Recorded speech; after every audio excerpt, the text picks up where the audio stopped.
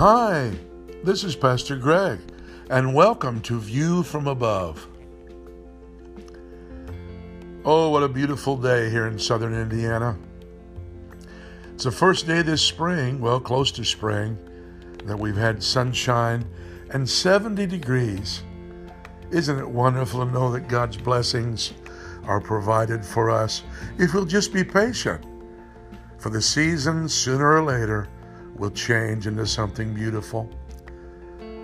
Today I want to teach you just a little bit, just for a few minutes, on the subject of the importance of righteousness.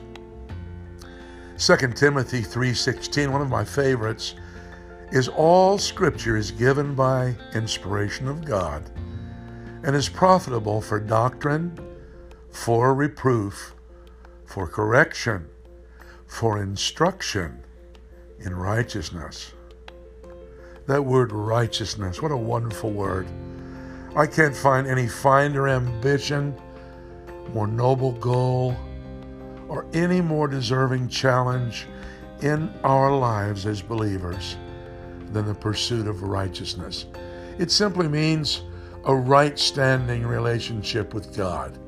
You see, sin keeps us from that.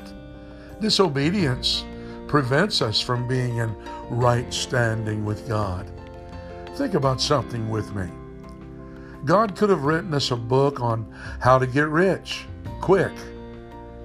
He could have given us all the instructions of scientific information we needed to be able to heal every disease and every illness. Or he could have given us a copy of the book of life that contains all the names of his children, according to Revelation 20, verse number 15. Yet he determined it to be more important to give us the Bible. Why? Because of what it can accomplish in our lives. And what can it accomplish? What can the Word of God do for us that nothing else can do? Well, can it make us rich? Of course. With riches that cannot be lost or stolen. Can it heal our illness? Yes. With a spiritual salve that will minister to our souls. Can it give us assurance that we'll live in heaven forever? Yes. By assuring us that eternal life is promised and then instructing us on how to receive it. Apparently, God places a higher priority on spiritual attributes than on temporary wealth or health. So shouldn't we do the same?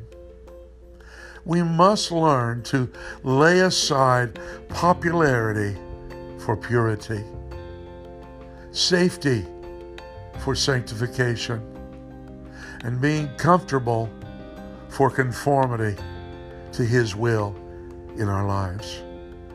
There's no greater joy than one of a clean conscience and a satisfied spirit.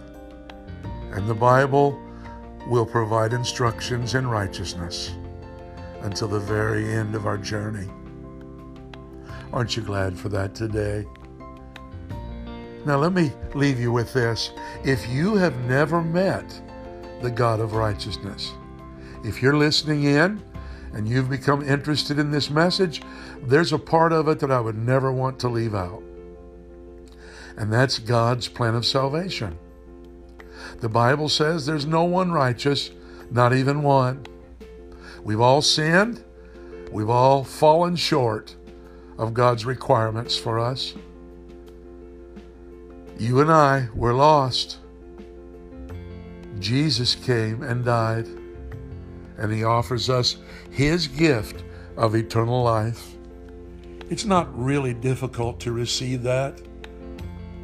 In fact, I'm going to just have you join me in a simple prayer today if you've never received God's gift of eternal life through Jesus Christ. Would you join me and pray just a phrase at a time? Pray with me. Father, I come to you a sinner. I know I'm unworthy to even call upon you, but I realize that I'm lost without you. And I pray that you would cleanse me by the precious blood that Jesus shed upon that cross to give me the gift of eternal life. I turn from my sin, and I will do my best with the help of your Holy Spirit to walk in a way that you call righteousness or right standing. I ask that you would cleanse me of all sin that I've ever committed. Wash me in your blood, and may I embrace the message of the cross this day.